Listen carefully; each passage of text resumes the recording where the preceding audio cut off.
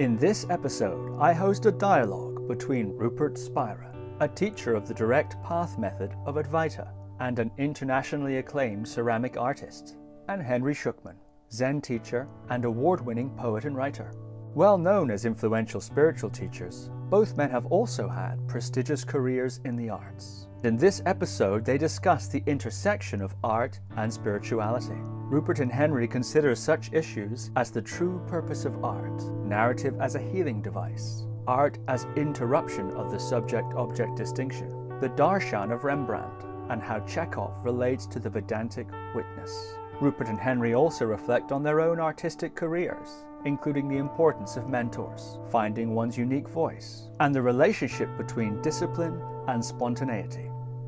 So without further ado, Rupert Spira and Henry Shukman. Rupert Spira and Henry Shukman, welcome to the podcast. Thank you. Lovely to be here. Well, I'm so delighted to be talking with both of you here today. This is really such a treat for me. And this whole thing sparked from the previous interviews that we've conducted individually, myself with Henry and Rupert. A key theme in those interviews has been this intersection of art and, for want of a better word, spirituality. And both of you have been acclaimed artists, careers that have attracted international acclaim in the arts. Rupert yourself as a ceramic artist and Henry as a poet and writer. And have also gone on to become, for want of a better term, spiritual teachers. Rupert, the direct path of non-duality, and Henry, Zen and the Sambo Kyodan lineage. And, I was struck by some similarities between the two of you, but also some more importantly, differences. I don't know if you know this, but you were both born in England, you know that part, but you were born 2 years apart. Rupert in 1960 and Henry in 1962. Did you know that? No, I didn't. No. Both of you educated in the English public school system, and both of you with quite a lot of roots in Oxford. Before we came on live here, we had an extensive discussion. The two of you had an extensive discussion about the geography of Oxford, where Rupert's now living and where Henry went to school at the Dragon School. Perhaps I'll say something about, just a hint really, about each of your artistic arcs. Rupert, you've been described as among the finest ceramicists of your generation and were active as a potter for over 30 years. And your work remains in private and public collections throughout the world, including the V&A, the Fitzwilliam Museum, the Sainsbury Centre for Visual Arts, and the National Museum of Modern Art, Tokyo. And Henry, your first poetry collection in Dr. No's Garden won the Jerwood Aldeburgh Poetry Prize in 2003, and it was Book of the Year in the Times and the Guardian. And in 2004, you were selected as the Next Generation Poet. And as a fiction writer, your book Sandstorm and Lost City won various awards, too many to list, but among them, Authors Club First Novel Award. In 2006, you were a finalist in the O. Henry Award. And your books have been Guardian Book of the Year, National Geographic Book of the Month, and so on. And you're a poet in residence at the Wordsworth Trust. So many viewers, I think, and listeners of this podcast will be more familiar with both of you, naturally, for your spiritual teaching activities. But I think remarkable careers in the arts also. And so who better, I think, to have a discussion like this? But, despite these similarities, your arcs do have some striking differences, and I may misrepresent you a bit here, so do feel free to correct me when we come round to that. Rupert, we remarked in our interview that your arc as an artist and as a spiritual teacher followed a similar pattern, almost a traditional model of discipleship to a master or mentor, Michael Cardew in pottery and Francis Lucille in the direct path. And subsequent graduation from those relationships to develop your own voice in those mediums. And Henry, your path was characterized by what you've described as lone wolfing. And you write in your memoir, One Blade of Grass, snarling with distrust. And then eventually coming to work one-on-one with Zen teachers. That process had very transformative consequences for you. I think quite different. And there are many, many other differences. But perhaps to me, the most intriguing one, and the inspiration for this dialogue, is the effect that your spiritual journeys had on your art. I'll come to an end shortly. And Rupert, in your previous interview, you said that as you deepened into your spiritual unfolding or explorations, your art actually was liberated, particularly as you resolved an inner conflict between beauty and truth. And Henry, you've described your Zen path as having knocked out, and this is a quote now from our interview, knocked out a core of angst that had been somehow wrapped up in the energy of the creative process, and that you were pervaded by peace, and in fact stopped writing for many years. So I'd like to invite each of you to begin with to reflect a little on this theme, and however it seems interesting or appropriate, this intersection between art and your spiritual interests, these twin trajectories that both of you have had. Rupert, perhaps you could begin. Goodness, Steve, it's hard to know exactly where to begin with an introduction like that. Let me begin with perhaps just saying very briefly what I consider the purpose of art, or the ultimate purpose of art to be. And it is simply this: to reveal the nature of reality, which is in fact exactly what all spiritual traditions aim to do in one way or another, to precipitate this recognition of the nature of reality. Unlike the spiritual traditions, which tend to use words, the written word or the spoken word, most teaching takes place through writing and speaking, and of course through silent meditations.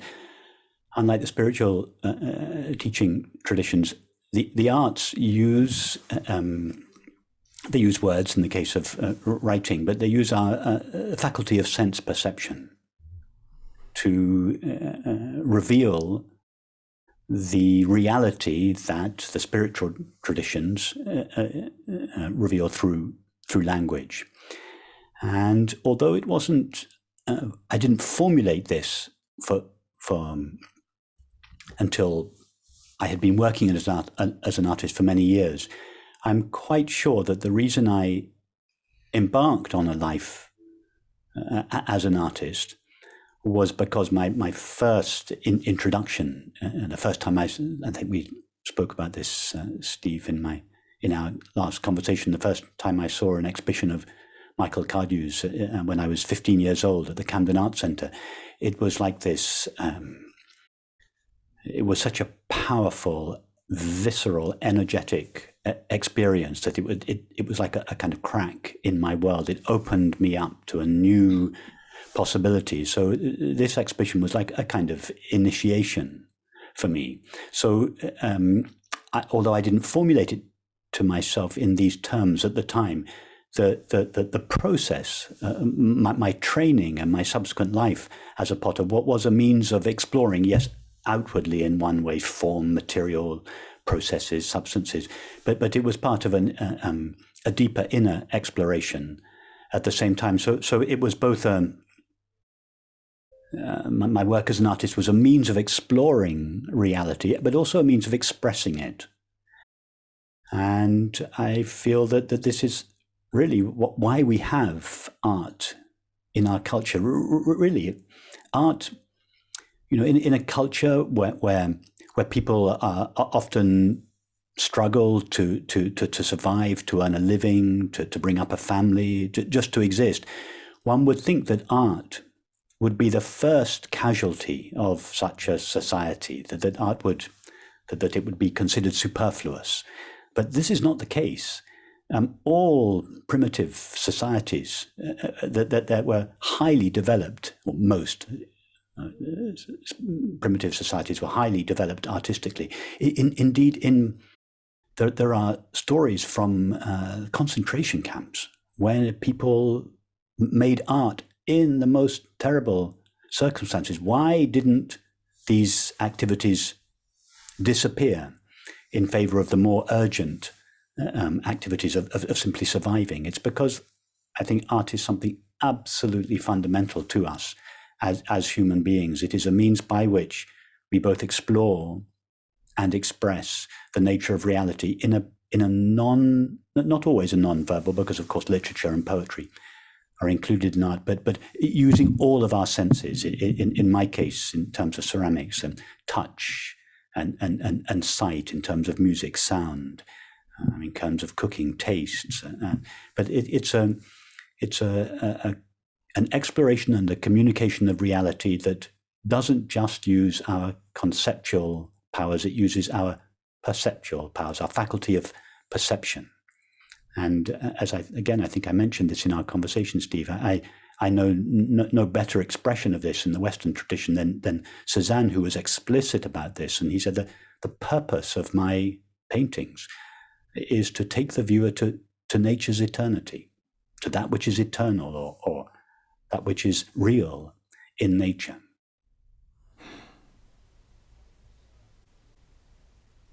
So why don't I leave it at that for the moment? Yeah. That's very beautiful, actually, and I hardly want to trespass on it by saying anything. Very beautiful. So right, so true, so clear, and brings us right back to here and now, and the wonder of just being here, really, together like this. Wow. Well, I guess I've got to say something. So I can relate to a lot of what Rupert has just said. I think my own, a deep similarity that I want to jump on first is that, I kind of discovered poetry somewhere in I think before the age of 10 even, with a dear friend of mine, Sam Willits, who's a great poet, who also went to the Dragon School. He also was the child of academics like myself. In fact, our mothers were great friends and used to wheel us in our prams side by side in the parks as infants. But, at a certain point in our early life at the Dragon School, Sam and I started discovering something alive in words. And I remember kind of pouring through books in the little school library, searching for lines that brought something to life within us, some sense of of beauty, and more than that, some truth, some kind of natural order of things, that certain, especially images that we could discover and here and there as we sort of ransacked books for them, that brought us to life, or brought something in us to life, that recognized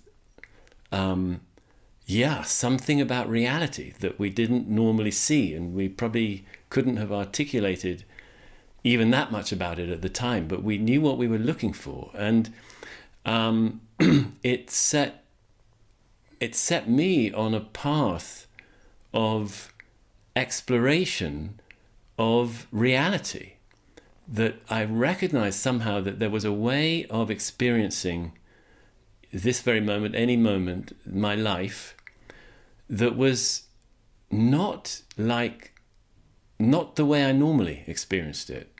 And this came to a head forcefully for me when I was 13 years old. I was up in my bedroom at home, very near where Rupert is now sitting, actually. We were just talking about that, in the same street, a few houses up. I was looking out of the window, and it was the end of summer, and the school term was soon going to begin again, and the annual fun fair, St. Giles Fair, had just started. And I was already, by this time, I'd written a number of poems, and I'd read a lot of poetry, and I was, it was already seeming to be a path for me. And but that evening, as I was sort of gazing out the window, the sun had gone down, and the stars were coming out, and I could just see the lights of the fair in the distance over the rooftops. And I was suddenly kind of seized by a need to write a poem. Once again, it wasn't the first time, but it was different this time. I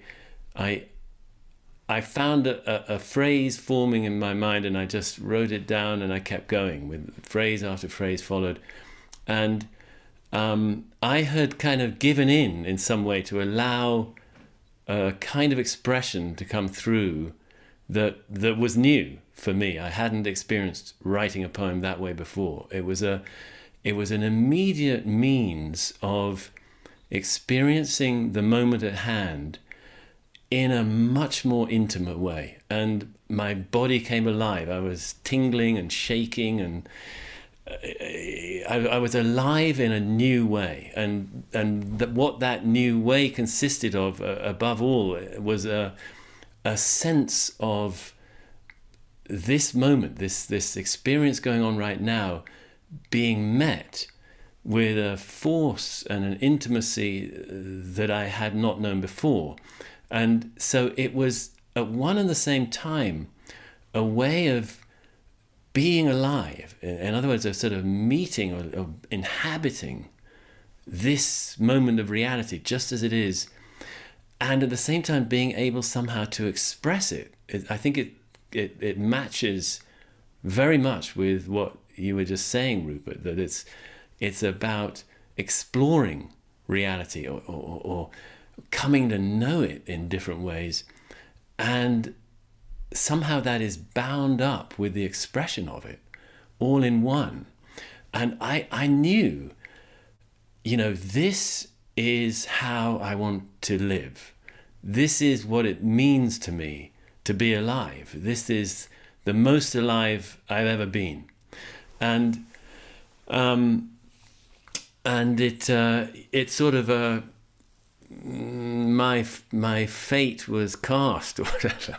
It was going to be poetry, and for the next few decades, 2-3 decades or whatever, in various twists and turns, and in some somewhat difficult ways, and in some very blessed ways, I forged a life where I was supported by writing, and where it was my highest priority, really, or at least it was the central priority, because it was the means to, in my maybe more crass and not so clear way of just saying, of really being alive. And yeah, maybe I'll pause there. Maybe I should add, I suppose, that in that sense, I guess I would have to say that, from the start, it was in some sense a spiritual pursuit. If by spirituality we mean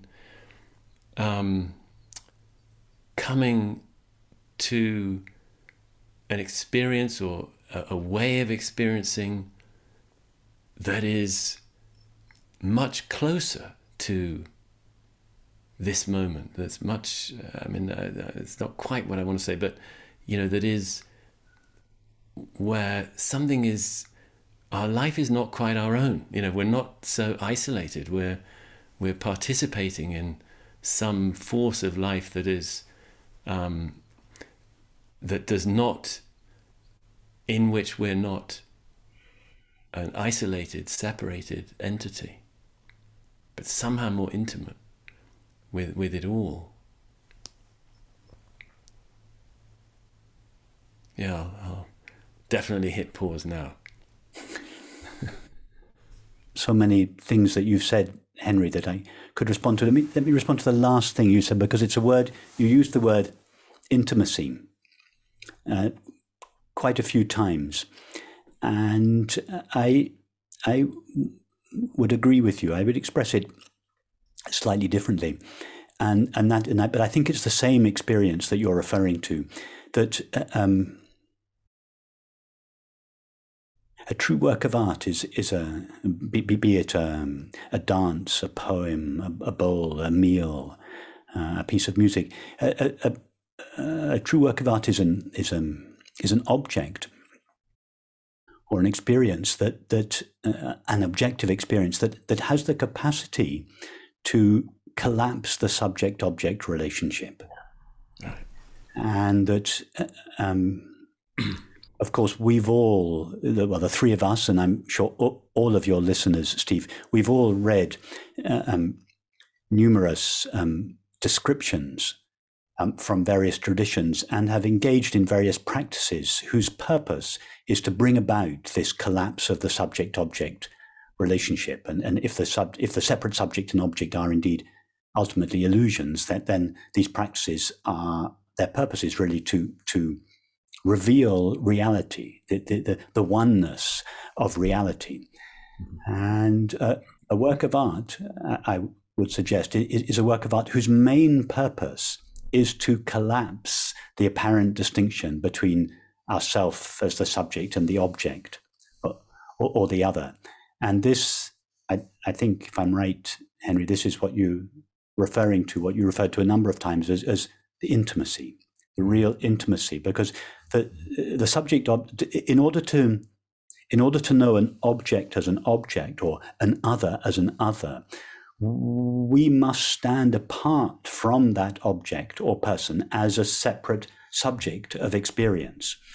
And for most people, this separate subject of experience is so obviously and unquestionably what we are, that our entire experience seems to take place in reference to ourself as this separate subject of experience. But of course, as we all understand, that the separate subject of experience is by definition a position of lack on the inside and potential conflict on the outside. So it's inherently unsatisfactory. And in fact, all the activities that an apparently separate subject of experience engages in, they do so with the sole purpose of divesting itself of the sense of separation, this collapse of the subject-object relationship, what you refer to, Henry, as intimacy, this absence of otherness, absence of separation.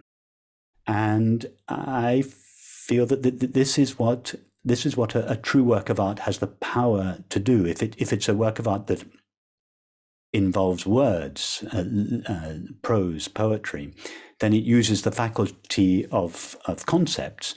But the purpose is to obviously to take us to a place in ourselves that is prior to the conceptualization of experience. But if we're talking about works of art, painting, music, dance, food, ceramics, these are not using our conceptual faculties; they're using our perceptual faculties. They take our senses on a journey. If you're having a meal, your senses are taken on a journey as you taste the meal. If you listen to a piece of music, you follow the music. If you're looking at a bowl, you're seeing it and touching it. And this engages our sense perceptions on a journey whose purpose is not to take us towards the object, but is to take us back, to trace the experience backwards towards the viewer, the knower, the perceiver, such as that the separate knower collapses, and there is this apparent merging of the subject and the object. Of course, it's not a real merging because the difference between them was only conceptual in the first place, but nevertheless, it felt very real. So yes, whilst in theory we know the subject-object relationship is conceptual, in practice we feel it very strongly, and it takes something powerful to collapse that distinction, and such is the power of a true work of art, such is the power of a poem that is sourced in this understanding, a dance, a meal, a bowl, whatever object is sourced in this understanding has within it this almost magical power to collapse the subject-object relationship and to affect this intimacy, this absence of separation that you referred to, Henry. So that's just a response to a word that you used. It was kind of the essence of what I think you were speaking of, Henry. This utter intimacy, that this absence of otherness. That is the nature of reality. Art, as such, it's an intervention. A work of art is an intervention in our normal dualistic way of perceiving, that has this power to, as Cézanne said, to give us a taste of nature's eternity. Not the idea. We all have the idea of oneness. That lots of us have that. But this is visceral. It's not the idea of oneness. It's the taste of oneness, the taste of nature's eternity. This pure intimacy without otherness. Yes. It's beautifully put. I agree entirely. Let's just see. One thing I might just pick up on is just the question of whether, I mean, in a certain sense, the kind of thing that really fired me up as a youth in the literary realm, it wasn't. It was some sense that, you know, I was particularly into, actually, among many other things, I got into the poetry of the Tang dynasty, you know, the Chan poets who had given up life in the city and were sort of wandering the mountains and gorges and writing these beautiful poems that were snapshots from their lives, little vignettes, you know, just often just a few lines long, that were made up of images and that would give you this.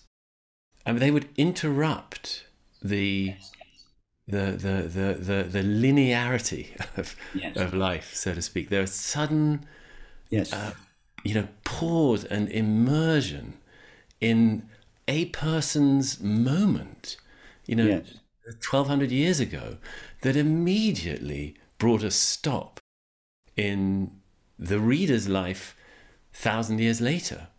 They have the same capacity to just not be going from A to B, to suddenly actually there's this other way of experiencing that is not linear, that is it is a glimpse of boundlessness. I think that's exactly right.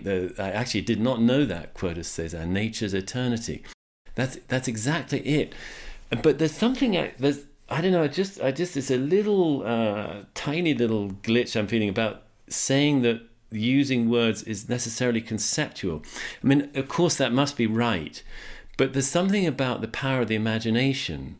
You know, the faculty of actually having a kind of sense experience, but it's in the imagination that the poem can bring to life a scene in the reader's mind. So it's not quite the same as sort of thinking about concepts in the sense of ideas. It's making an experience of life come alive in, I suppose, sense memory or something. But it's, the imaginative faculty where we do sort of see things and taste things and hear things, the sound of the wind in the trees and the sun glittering on a lake at sunset or something. Those kinds of images, they create, I mean, it's a small point really, but just, I feel there's some distinction to be made between, more of a sort of intellectual / conceptual, reckoning of things through ideas versus what can be a very visceral experience that the imagination brings us to. I'm just kind of thinking of Wordsworth actually a bit, because he was amazing on this subject. How he would remember with pen in hand, looking at the lake in the evening or in the hills around, and he could summon the sense of these sights not only being somehow immediately present later, but also not only at the time he saw them, but also now as he's writing, the force they have on him. And he was blessed with, from a young age actually, with glimpses of the oneness and of the boundlessness, and regarded the hills as his teachers because that's what they could show him. And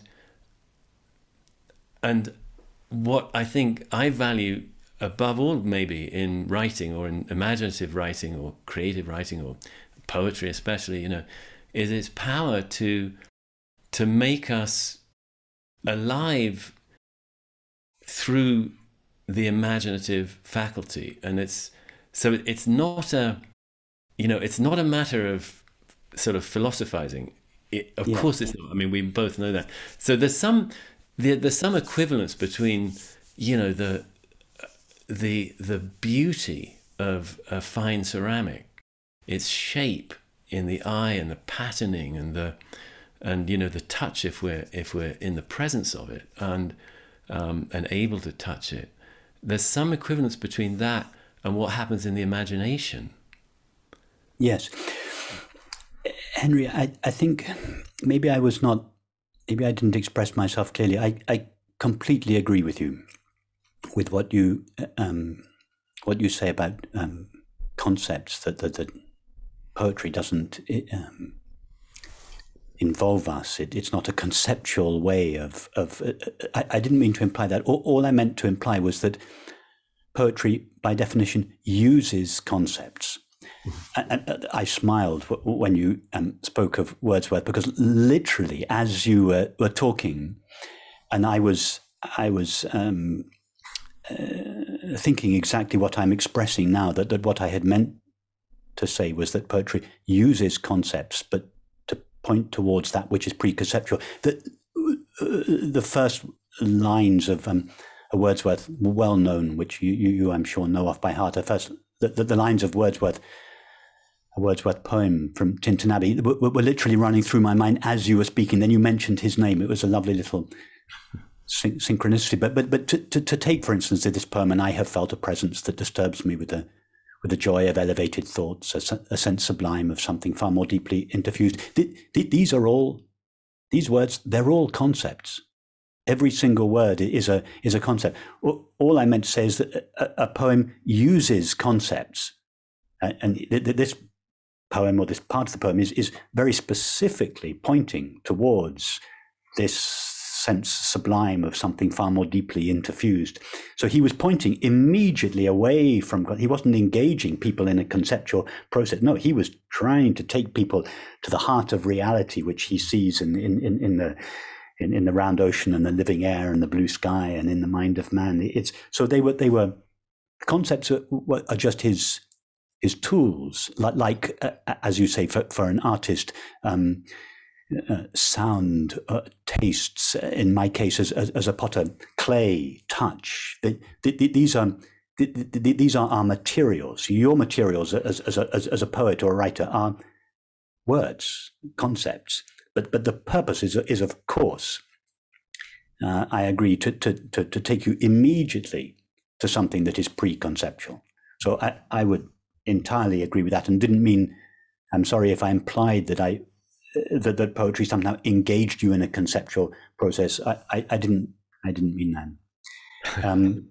So thank you for raising that. And I also just can't resist the temptation of commenting on what you said initially about a work of art being an interruption in our linear way of experiencing it, and that is exactly what I feel that normally we're engaged, our minds are engaged in the horizontal dimension of time, and a poem, a 3-line Tang poem, a cup and saucer, the taste of a delicious taste. These have the power to reel the mind in, to bring back the mind from its adventure and time and space. It's an interruption of the horizontal line of time, and it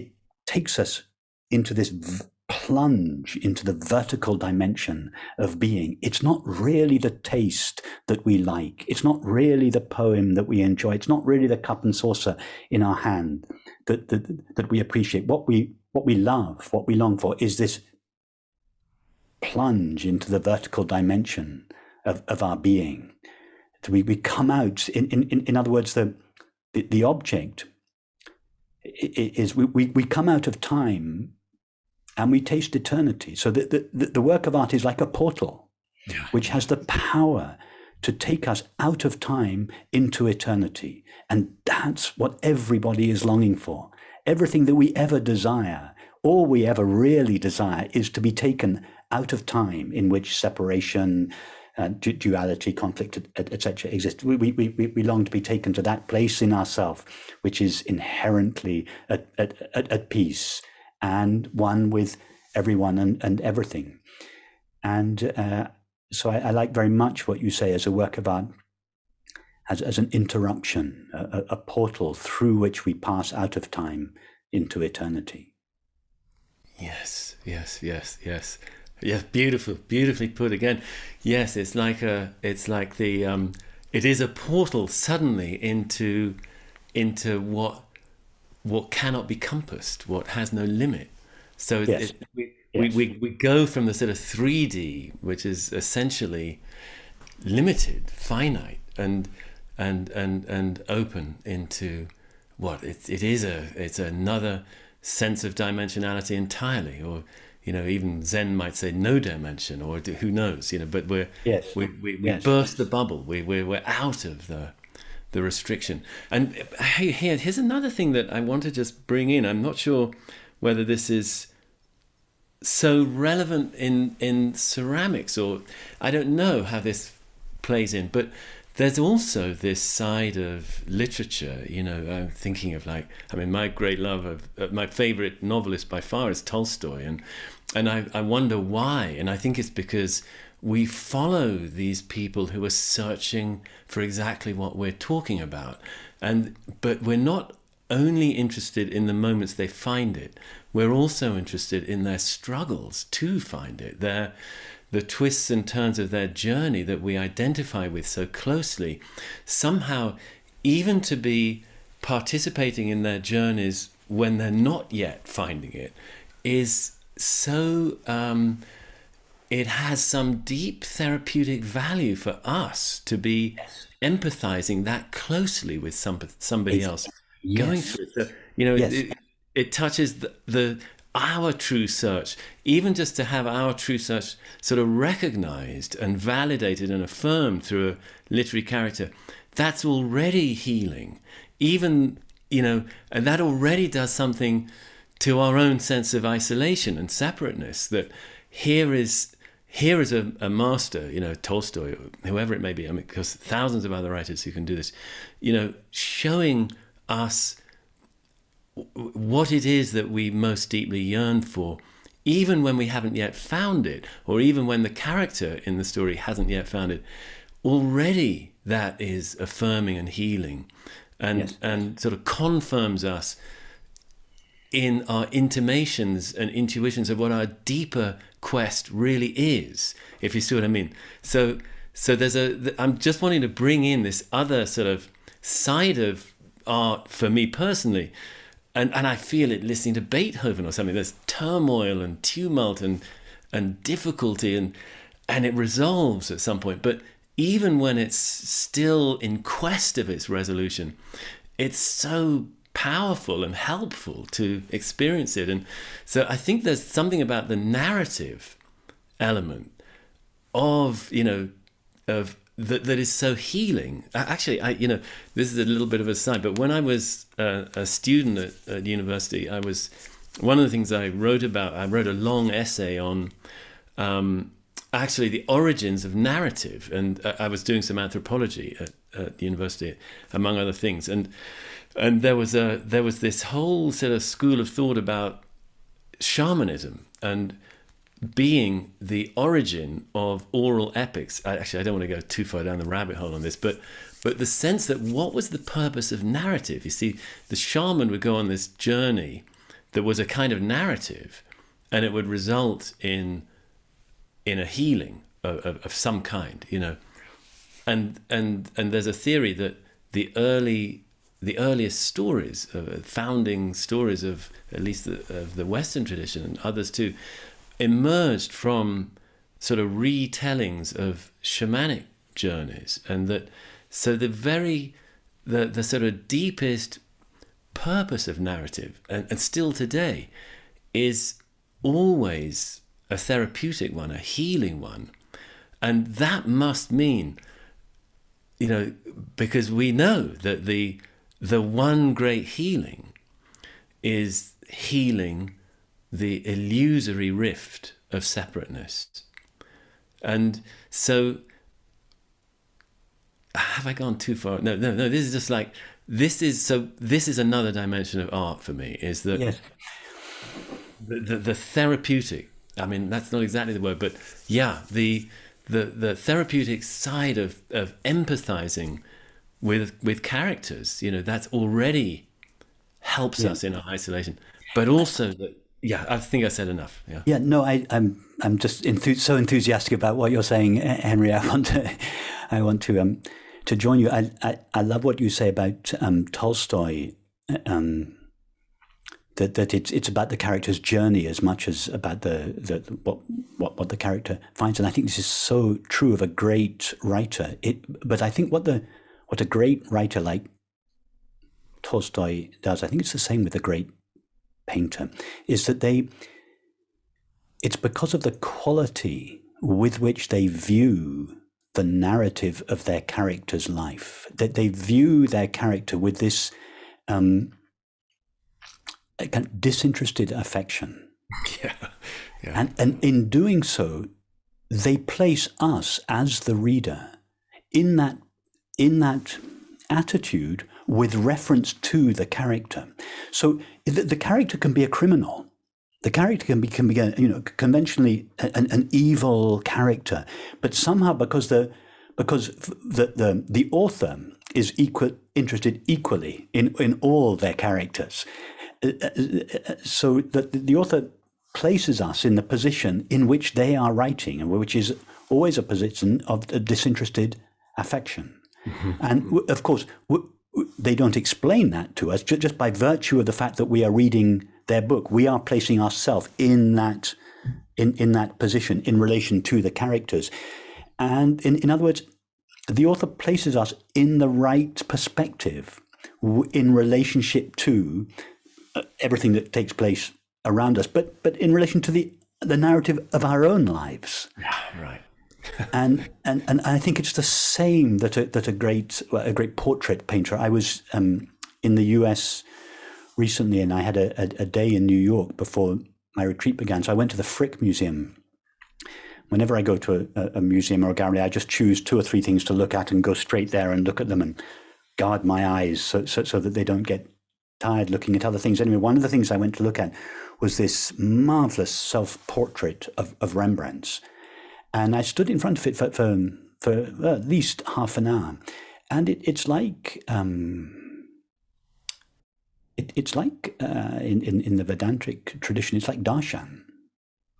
All I was looking at was a portrait of an old man. Could have been any old man. But it was, and it happened to be a self-portrait, but it could have been a portrait. It's true of his other portraits of his subjects have this same quality. It wasn't the quality of what he was looking at that communicated itself. It was the quality with which he was looking that communicated itself. He placed me in the position that he was in when he was looking at myself, and so I felt this disinterested affection. And it's not about the object. The object, the purpose of the object is to bring us to this recognition in ourselves, and it's tremendously powerful in a novelist like Tolstoy or like Rembrandt or the same experience. You listen to Beethoven's late string quartets; they take you to exactly the same experience. Yes. Oh, that's absolutely beautiful. I think I know that very picture in the very room you're talking about in the Frick. Rembrandt's self-portraits are such a perfect example of exactly what you're talking about. And by the way, I think he did a number of them because he couldn't afford models. you know. Yeah, yes. But you know, Chekhov says that disinterested affection is perfect. Chekhov says to have the ideal blend of irony and sympathy. Oh, that's perfect. Exactly. It's Exactly, the because the irony is the disinterested. That's the distance. That's the witness position in the Vedantic tradition. But it's Yes. not a cold, distant, aloof witnessing. It's a loving witnessing. Yes, exactly. There's sympathy there as well. It's disinterested and affectionate. Exactly. I love that. I've never heard that before. That's beautiful. Yeah. Irony and sympathy. Exactly. Yes. And yeah, I'm just thinking, I mean, in a way, that's how I would understand a sort of proper mindfulness, is that it's because it can get construed in so many ways. But I think the real meaning of it is something very like exactly what you're talking about, disinterested affection. I think that's what, Yes. you know, the true mindful witness is very compassionate, but also clear. It's cold and warm at the same time. Exactly. Yeah. Distant and close. Yes. That's right. Because really it's coming from a much bigger vantage. Yes. It's looking from a boundless perspective. Transcendent and immanent. It's Exactly. both. It's both. Yes. right. It's not one or the other. Yes. That's right. And that maybe this is another avenue on why we love art so much, because it exactly switches that on in us. And Exactly. yeah. And it's Go on. Well, I was just thinking, just what a wonderful thing it is actually that can in fact be conveyed. Isn't it? Yeah. And isn't it? Yes. And maybe this is one of the best things about art, that of all the means of conveying it, it may be the best. That actually no Yes. endless amounts of sort of spiritual guidance and instruction that are trying to do that may not do it as effectively as one single beautiful pot. And this is why, even when we're destitute, we're in a concentration camp, art is the last thing to go, not the first thing to go. Why? Because it's not some superfluous bourgeois luxury. It is about the most real and essential thing in our life. And it is one of the most powerful means of precipitating that experience in us. We're happy to give up everything else beyond death's door, but we still make art. Yes, because it's about who we really are. Yes. So no matter the pursuits we may be in our sort of supposed outward life, quote unquote outward life, always there's a core concern, a core fact, a core reality, which is who and what we really are. And at any time, that will sort of, forgive the word, trump everything else, because it's the most important thing. Yes, exactly. It's more important than all our pursuits, you know. And this is something that, oh man, when Tolstoy's got a number of fantastic death scenes, as you may well know. I think they say there's 4 great deaths in Tolstoy, and you know, in all of them, that's what happens, is that the character, you know, is in some degree of struggle and resistance and objection to what's happening, and then suddenly, because they're suddenly sort of in one way or another in these great deaths, they're tripped into a recognition of who they really are, which makes the process of death almost unimportant. It's the finding of what they really are makes death unimportant to them, and that can happen at any time. You know, you don't need to be on death's door. You know, at any point to be tripped, cajoled, coaxed, whatever, into the recognition of what we really are, makes all other concerns small. Yes. And in this context, death is as you said, Henry, earlier, it is the ultimate interruption. and it has the same power. If a work of art is a mini interruption in the horizontal flow of time, death is the ultimate interruption, and hence, as you say, for so many people, that the imminence of death, it has this power to it. Yes, to bring us to our core sense of who we really are. Yes, yes. And that turns out to be kind of the most important thing. Yes. And I suppose it comes with, I mean, I'm just thinking again of the, somehow the sort of, the healing here, you know, because when we discover that, it so reorients us toward all else. And we find that, you know, whether the disinterested affection, you know, is now towards ourselves, but it's also towards all beings and everybody else in our lives. Yes. So it has this, I want to say, it has a sort of moral function in a very broad sense of the word moral, in that it switches on compassion, and that's something that's it's brought to the fore to some extent, I guess, in the Zen way that I've been most deeply trained in. Actually, it's making me want to ask about, because I'm having listened to you on various venues, Rupert. I've heard you talk about your deep training, and actually, you know, when Steve was talking at the start, I mean, I have had various key poetry mentors, actually.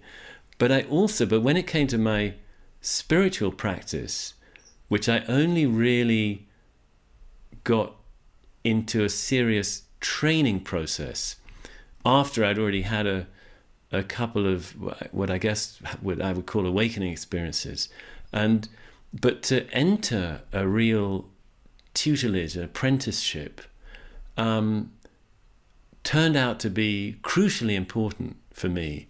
And I get the sense that it was for you too. I've heard you talk about actually your early years. You were already in some kind of spiritual context, I think I remember hearing you say, and then found your way to Francis Lucille. Yes. And Jean Klein, maybe? I'm not sure.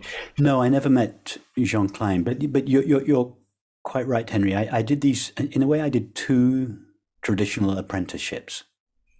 One in relation to my work as an artist, and one in relation to my interest in the nature of reality. And the first was with Michael Cardew, who was one of the, along with Bernard Leach, one of the founding fathers of the British studio pottery movement. And I lived with him for the last 2 years of his life, and then with Francis Lucille, and they, as Steve said at the beginning, the trajectory that I traveled on with both of them was uncannily similar, although they were in two completely different fields. The relationship, and in particular the extent of my devotion, the extent to which I was willing to submit myself to another person in order to learn what they had to teach. And I was utterly devoted to both of them, to the extent that I kind of gave up my own view. I completely immersed myself in Michael's case, it was the processes, the workshop, the materials, the preparation of the material. It was I completely immersed myself in his way, in his approach, in his methods, in his attitudes, in his vision, in his forms, and then in Francis in a similar way, but more intellectually. And Francis said to me once, actually, he said, most people I can give advice to, but he said, you have to be really careful giving advice to you, because I know that if I do, you'll just do it unquestioningly. and he said, I have to be very careful. Because I was like that. I was so devoted. I had given up my own my own authority in a way, and submitted myself, devoted myself so fully. It was devotion to what was being offered, but that involved a devotion to the person as well. And so I felt that it enabled me to imbibe, not just learn, but to imbibe very deeply what was on offer. But it also came with a shadow in that I had to liberate myself in both cases from both teachers in order to, which didn't involve any kind of rejection of either of them. There was never that. I think it's what they mean in Buddhism. I might be wrong about this, but it's what I've always thought they mean when they say in Buddhism, if you meet the Buddha on the way, kill him. Yeah. It's that you have to make the teaching, whether it's in artistic form or in a spiritual context, you have to make what you receive from your mentor, from your friend, from your teacher, you have to make it your own, and then you have to give it your own voice. You have to give yourself up to begin with to the teacher and the teaching, the apprenticeship, the master. You have to give yourself up completely in order to be able to receive, because if you don't give yourself up, you can't receive. You have to totally give yourself up. But then you have to take it in very deeply. But then you have to make it your own and not just repeat. You have to forget the form. You've taken the heart, you've taken the understanding in, but you have to forget the form. And you don't do that overnight. You don't just reject the form that you've inherited. You have to gradually infuse it with your own particular individual qualities. What you're giving form to is, of course, not individual, it's universal. But you are beginning to express it in a way that is uniquely individual. Yes. That depends on your own body and your own mind. That's very, perhaps not personal, but it's individual. And to do that, you have to gradually let go of the form that you inherited from your master or your teacher, and that takes a process because you've given yourself over so fully. And it takes a while to reclaim, to find your own voice and to reclaim the understanding, to make it your own, and then to find new ways of speaking it or making it or whatever. And I had to do both. In both cases, I gave myself very fully. I took in the understanding in both cases very, very deeply. And then there was this, with Michael Cardew, it was a bit of a battle. Because he remained on my shoulder when I was in my studio. He was always there on my shoulder, what you are allowed to do and what you're not allowed to do. It took me time, and actually it was only the repeated failures that I experienced in my studio that pushed me through a process whereby I had to make the form my own. So I think it was actually the difficulties, the struggles, the failures that helped me to find a language of my own. With Francis, it wasn't a struggle. It just happened gradually over the years. I just began speaking, using my own, finding my own, because I love language and poetry, and just finding my. It was more effortless in the case. But in both cases, it was this process of finding a form, finding a unique individual form to express something that is not personal, that is universal and impersonal. Yes, beautiful. I can so relate to that, actually, in both areas. I mean, I had my deepest apprenticeship in poetry was with a Scottish poet, Douglas Dunn, who he had one particular book called Elegies, which is just a fantastic book about his wife dying. It's a really wonderful poetry sequence, of single but connected or related, closely related poems on the death of his first wife, and very, really astounding. And sort of through him, actually, avenues into his forebears, his poetic forebears, were opened to me through contact with him. Through actually being in relationship with a live flesh and blood person. It was critical because so much of my poetic formation had happened on the page or through poets I could never meet because they were already dead, or who I just never would meet because I didn't know them. And I hadn't recognized until I was lucky enough to meet Douglas the necessity somehow of a real live person in the process of the formation. And I spent around that time, I spent, I don't know, 2 or 3 years only writing in meter and rhyme, and not always rhyme, but always meter, which I'd never done before. Since my teen years, I was always a free verse poet, and then had maybe 2 or 3 years of literally, I don't think I wrote a single poem that wasn't in meter, and most were rhyming, lots, thousands of little sonnets, and not one of them was any good, actually, not one. But it was a fantastic training. There was one, and this was, a lot of it was under Douglas's sort of urging, and doing parodies, close parodies of famous poems, really line by line, word by word, trying to write my own poems that were exactly following the format of those poems. And then, one night in the midst of this sort of training, I was actually woke up to go and have a pee.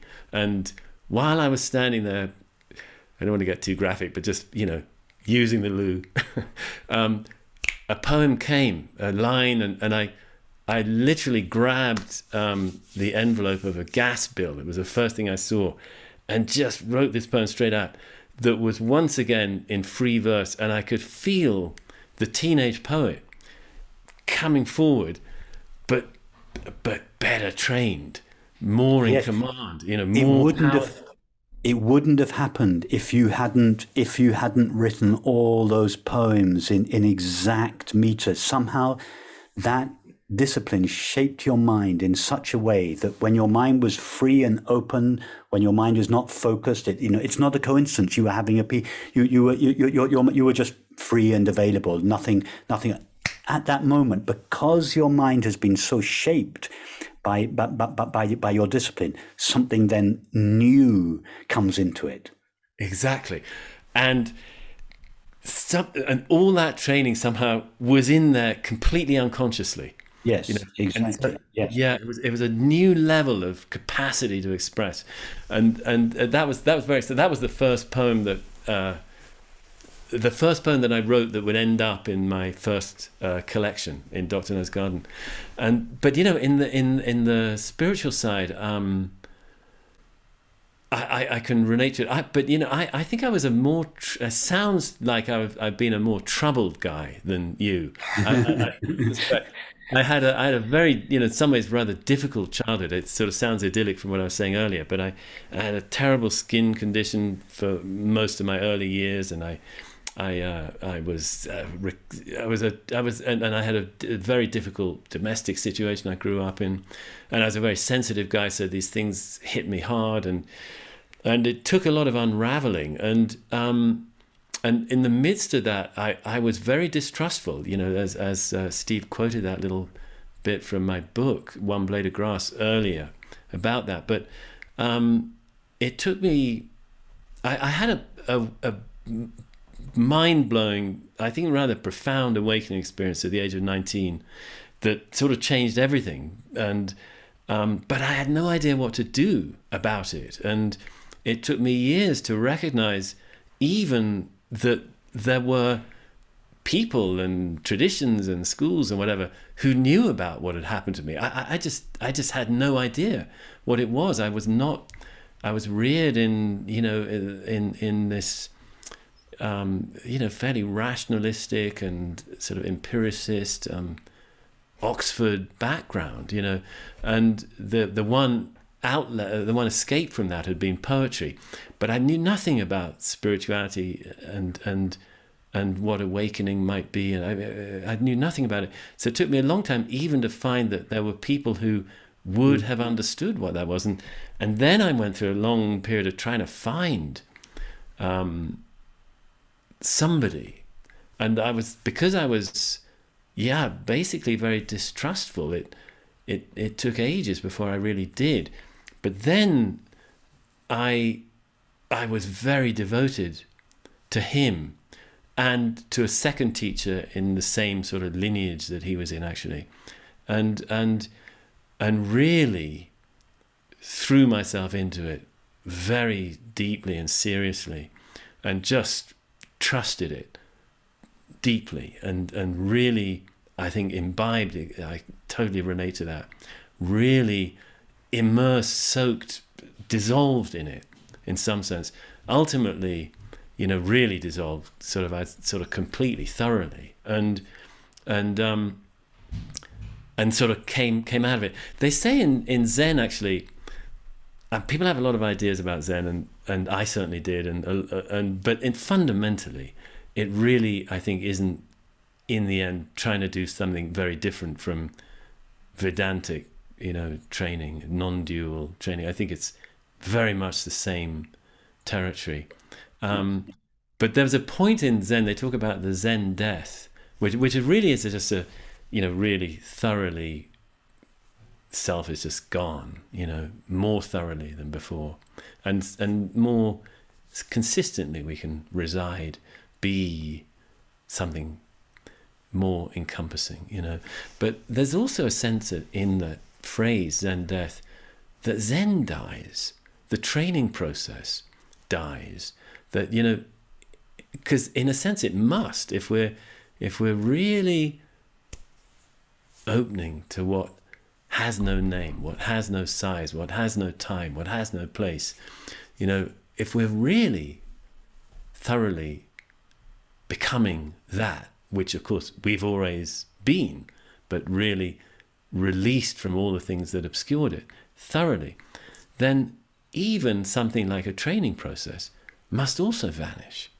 and so then we're free, to Yes. to allow that to express itself through the individuality of who we each are. And it's so beautiful that it sort of wants us to do that our own way. It wants us to be who we are, and to use our particular way of expressing it, to be who we are in some sense, and so I can, I'm just really just sort of agreeing with you very much about that. Yeah. Yes, and perhaps just to comment on your last point there, Henry. One of the most, I don't know, it's the most difficult thing, but something that's very important and sometimes difficult. For those of us that have been very devoted to a teacher, a lineage, a tradition, a practice, some kind of form, is that when we recognize that our essential being shares none of the limitations of our objective experience, that it is free, independent of any kind of form or structure or limitation, then we at the deepest level, we know that we are independent of any tradition, of any teacher, of any particular formulation of the teaching, of any series of practices. We are free, we are independent, which doesn't mean to say necessarily that we may not continue speaking about these matters in the same tradition in which we grew up. We may continue to do that, but we may not. It doesn't mean to say that we lose respect for the teachers, the friends, the mentors along the way. But we don't, there is also a kind of freedom and independence from them. We don't feel we belong to any particular tradition or lineage or person or teacher, although we may still hold whatever path we took in great respect, and we may acknowledge that and honor that. But inside there's a feeling of freedom from any of these forms, which gives us then the freedom when we're sharing our understanding, such as it is, to use different forms, not to be. And that's, I think, to me, that's the real tradition. the real tradition, the real lineage is not a lineage that goes from one person to another person to another person to another person. Although that is I'm not meaning to disrespect that. That is a valid tradition. It's a valid lineage on one level. But I think the real lineage is the lineage of people who have recognized the freedom and the independence, the autonomy of their own being, yes, and the unlimited, unconditioned nature of their own being, and speak about it in a way that is tailored to their own time and place, their own, who have the ability to reformulate the perennial understanding in a way that is uniquely and specifically tailored to the difficulties and the objections and the questions that are raised in their local community, in their street, with the people that they're meeting with. And that is a kind of tradition of its own. To me, that's the real lineage. It's the kind of hidden tradition. It's the tradition with a capital T.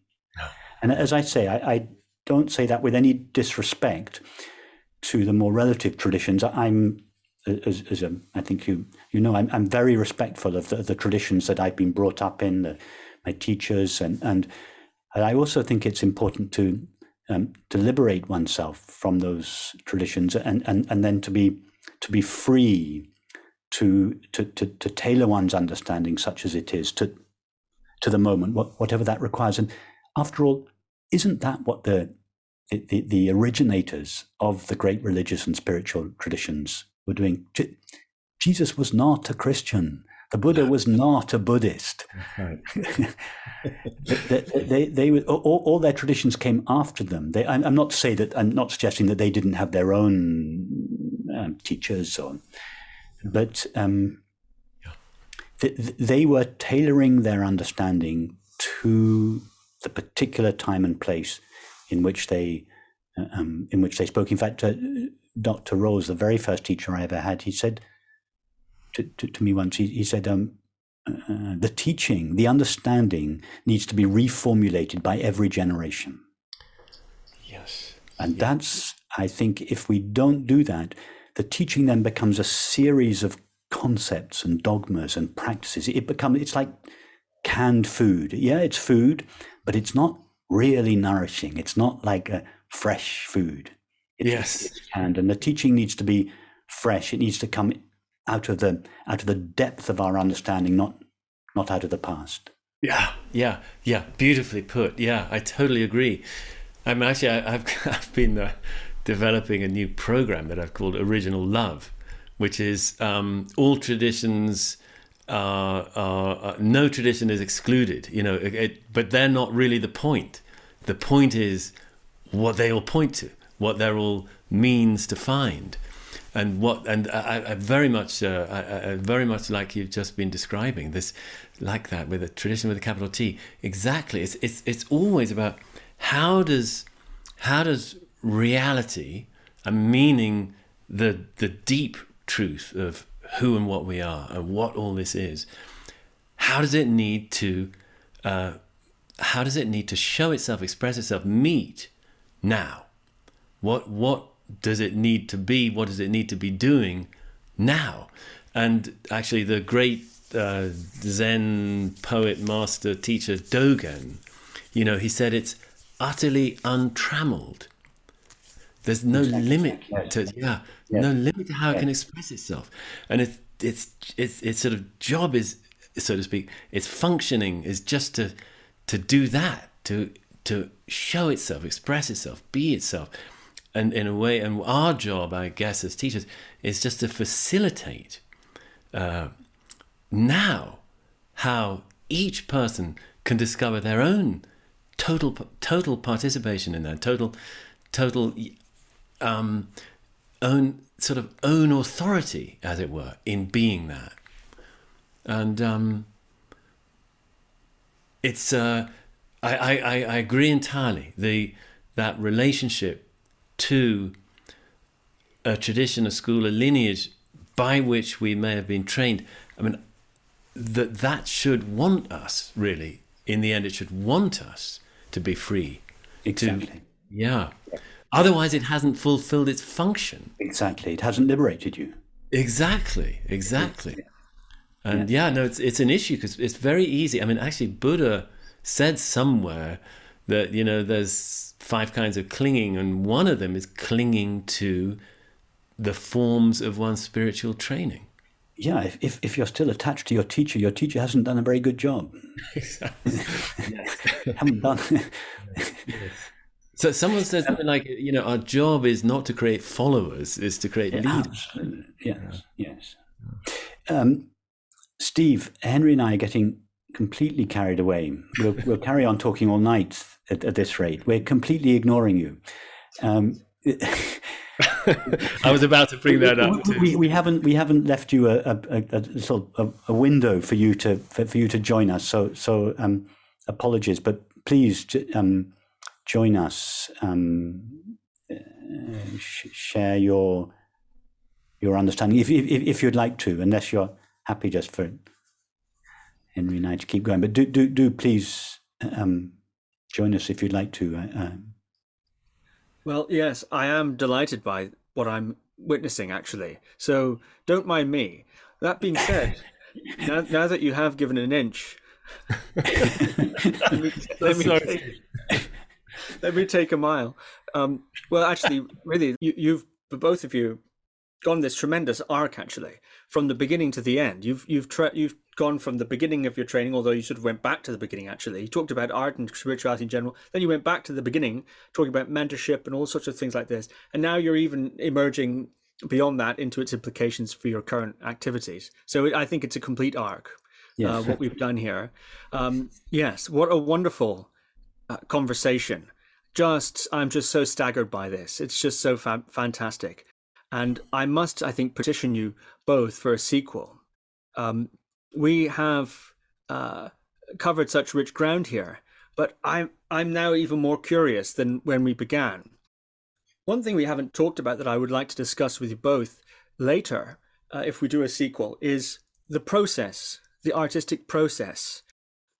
Henry, you just described almost an ecstatic inspiration as a means of your artistic process, poems just coming to you in a sort of rush like that. Rupert, in our conversation, you've talked about the daily discipline of the studio, of the workshop, seeing your pots come out of the kilns and seeing only the imperfections and being driven by that back into the studio. So, no, I don't suspect that those 2 dimensions are the only dimensions of both of your artistic processes. Nonetheless, it's an interesting juxtaposition that I would like to explore with you. And also, what makes effective art from the process point of view? There's a concept in Japanese art, I believe it's hana, this idea of union of emptiness with the artistic process. And the idea somehow that the disposition of the artist can have some effect on the artwork itself, that using the art almost as a discipline itself. Does the artist need to be in a transcendental state to elicit that? Is it possible to be pointed to that prior conceptual place or a time or non-time or non-place when the artist is ignorant of it? What is required on the artist's point of view from a process point of view? I think that's something that would be very rich to explore.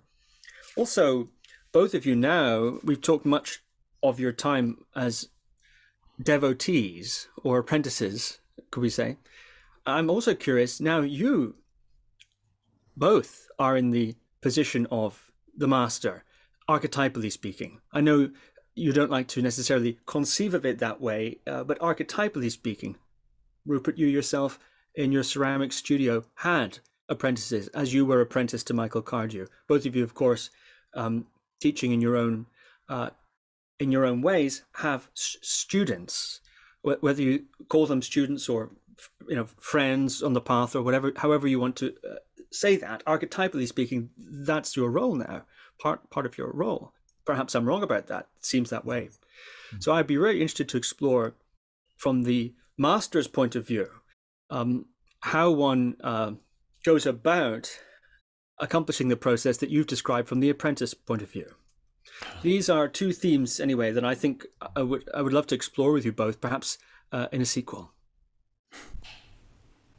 Well, but both very interesting topics, Stephen, and we could explore just one of those questions in an hour.